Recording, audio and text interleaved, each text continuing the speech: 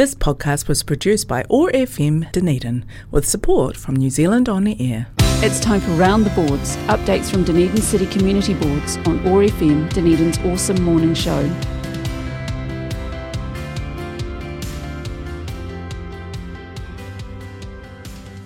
This morning we are talking with Paul Pope from Otago Peninsula Community Board. Joins us on the line now. Morena, Paul, nice to have you with us again. Tonight, Jeff. How are you today? Very well, thank you. Cracking day. Might be a bit crisp, but still a beautiful day, no doubt, on the peninsula. Paul, just want to touch on a couple of the schools out on our peninsula. You know, I think probably those young ones who are attending schools out on the peninsula are probably among the luckiest kids in New Zealand at the moment. Such a beautiful place to be educated and to travel to and from school every day. You want to touch on some happenings there? Broad Bay plant sale, for example. Oh, look, I went to the Broad Bay plant fair the other day. Just congratulations to the Broad Bay School for a fantastic event.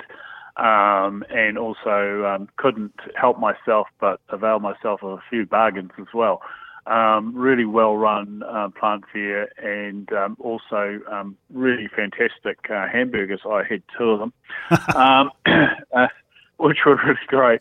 But it just goes to show, as I say, like these kind of fundraising things for schools are fantastic. And I know that all across the region we have them, but just as I say, the one at Broad Bay the other day was just fantastic. They've had a couple of other events. They had the historical display and the gala day, which were also run by local people, and they were fantastic events as well. Yeah, that was a big weekend, wasn't it? There was quite a lot happening around the celebrations for Broad Bay. There was. Unfortunately, I didn't make the Broad Bay one. I was actually away at Mount Aspiring, but I certainly enjoyed the plant fair and, like I say, picked up a few bargains to boot. I think the other thing that's just going on at the moment is I was talking to the people from the Broad Bay Boat Club. At the moment, they're getting their piles put in so that they can get their new decking built as part of their development, and that's looking quite promising for Broad Bay as well. You want to touch on Tomahawk School as well, Paul? Well, the old Tomahawk School was closed about 2010, eventually purchased by the council, and then the building was demolished. But we've just had a really positive start with City Council and also with the community there, just looking at what the future of that site might look like. And I was really pleased with the session that we had just a couple of weeks ago with the community there and finally get some things on paper and work our way forward. So that's a really positive step for that community, a growing community too. We're looking at 50 to 70 new houses being built in that area with the recent subdivision of some land there. And this is a really, as I say, it's a community that is moving forward and is growing. So really exciting opportunities for, as I say, for Tomahawk and the community there. We've seen the start of cruise ship season, Paul, and just reflecting on this with the listeners just a wee while ago, that this is promising to be, as they usually are, a bumper season, as they say, for cruise ship visits, but it's no exaggeration. It's going to be probably one of the biggest yet. And, well, that has implications, doesn't it? It's great. We've got the tourists coming and visiting all these beautiful spots out on the peninsula, but it throws up some other things that we need to think about. Yeah, look, it's one of those things, isn't it? I mean, cruise ships, they bring people to the city, they spend money, that's good for our economy, it's good for our hospitality and retail industries and the tourism industry.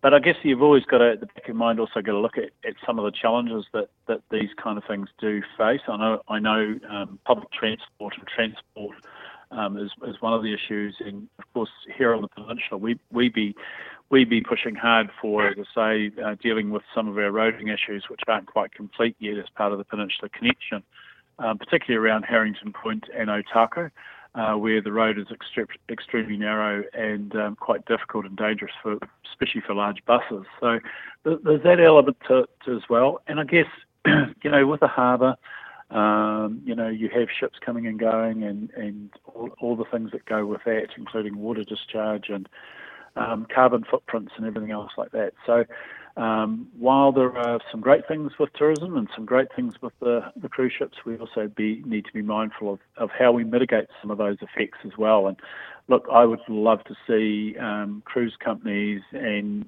some of our tourism organisations, and I know some already do, but looking at how they mitigate some of the carbon effects, for example. Wouldn't it be fantastic if the Otago Peninsula was a reforested area based on reducing carbon from cruise ships? Yeah, well, there's an idea, and I guess you and I often talk. In fact, we do on this spot with everyone we talk to on Round the Boards. Talk about taking up opportunities to have your say when our city council is looking at making plans for the 10-year plan or the more immediate plans than that. And if you're sitting there and there's an idea that's just come up from Paul there, if you've got ideas yourself about mitigation around some of the impacts of tourism and so forth, take your opportunities when you get them to have your say. Yeah. Well, it's a big year next year with the long-term plan, and probably a good opportunity to do that. When you say making plans, it reminds me of that old XTC song, Making Plans for Nigel. But there is an opportunity there to actually put your ideas in front of council, and a lot of people are kind of a little bit shy, perhaps, a little bit nervous about doing that. But I don't think people should be. The only way that we're ever going to actually hear your voice is actually by coming and actually having a say, whether that's through your local board. Or whether that's actually taking the step and actually and going into the hearings for LTP or making a submission. So really important time next year, as I say, for the future of the city, and that's a 10-year plan both for the regional council and for the Dunedin City Council. So it's really, as I say, a really important opportunity for citizens to have a say and do something about that.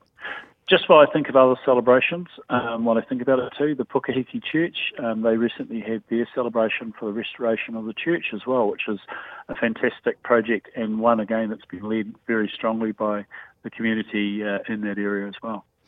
And just returning to consultation, there's one thing that I'm sure Peninsula dwellers have a strong opinion on, that is dog control. And at the moment you can put in some submissions to the Dunedin City Council. There's feedback open until the end of this month about whether Dunedin's current dog control rules work, where dogs should be allowed to go, should they be on leash or on leash in certain areas. These are kind of things that the council will want to hear about, and of course you've got some pretty precious beaches and wildlife out there. Yeah, well, that's for sure. And one of the things I suppose too is with dog laws is you come across all the aspects of that, safety and dogs in particular areas and wildlife and everything else like that. And again, I think people have strong feelings about those particular views. Then we need to hear from those. I know that the board will be looking at making a submission. There's been a couple of issues that has arisen actually out of the Peninsula Connection project, which is quite interesting, is that dogs are actually banned from the beaches at McAndrew Bay and Broad Bay, for example. But now with the Peninsula Connection running right through part of Broad Bay and at either end of McAndrew Bay, it's actually changed the way that people actually are using those pathways for recreation. Obviously, dog walking is one of those things. So there's some things to be thought about around how we manage those aspects of the dog control bylaw, and also the way that we manage the beaches in those particular sites. And like I say, people will have strong views. I know coming out of recent conversations that we had with Peninsula residents, there seems to be demand for more dog parks on the peninsula. And being a dog owner myself, certainly there is some merit to some of those ideas. Just where we put those, that's the other issue. But we are reasonably fortunate. We've not had any major wildlife issues related to dogs, certainly in my memory over the last 20 years on the Otago Peninsula. Whether that's through good management or whether that's just through good luck, I'd like to think it's because dog owners on the Otago Peninsula and visitors actually realise when they've got their dog on certain places that they're keeping them under control, using their leash and using their voice commands, that sort of stuff. So let's just hope that, fingers crossed, that continues. All right, whatever your view on it, make sure you have your say. Anyway, as I say, you've got until the end of November to get your initial feedback, and that'll go into some further planning next year around some of the rules and whether they need to change. Paul, I can't quite believe I'm saying this, but you and I have only got one more catch-up before the end of the year, so we're fast tracking towards the end of the business year, and deserved holiday breaks for everyone. So, there we go. Look forward to having a conversation again with you closer to Christmas. It's been a really busy year, I think, both for the board and for the community. And I think also, too, we kind of still had that little bit of post-COVID lag and people kind of catching up with school and work and everything else like that. But it's been a very productive year for the board, I think, for boards across the city. I certainly know it's been a productive year for Otago Access Radio as well. I think you've moved premises? We have indeed. Slightly? Yeah, you're going to have to come and visit us, Paul. Love to see you up here on the second floor at 43 Princess Street. Come check out the new studios.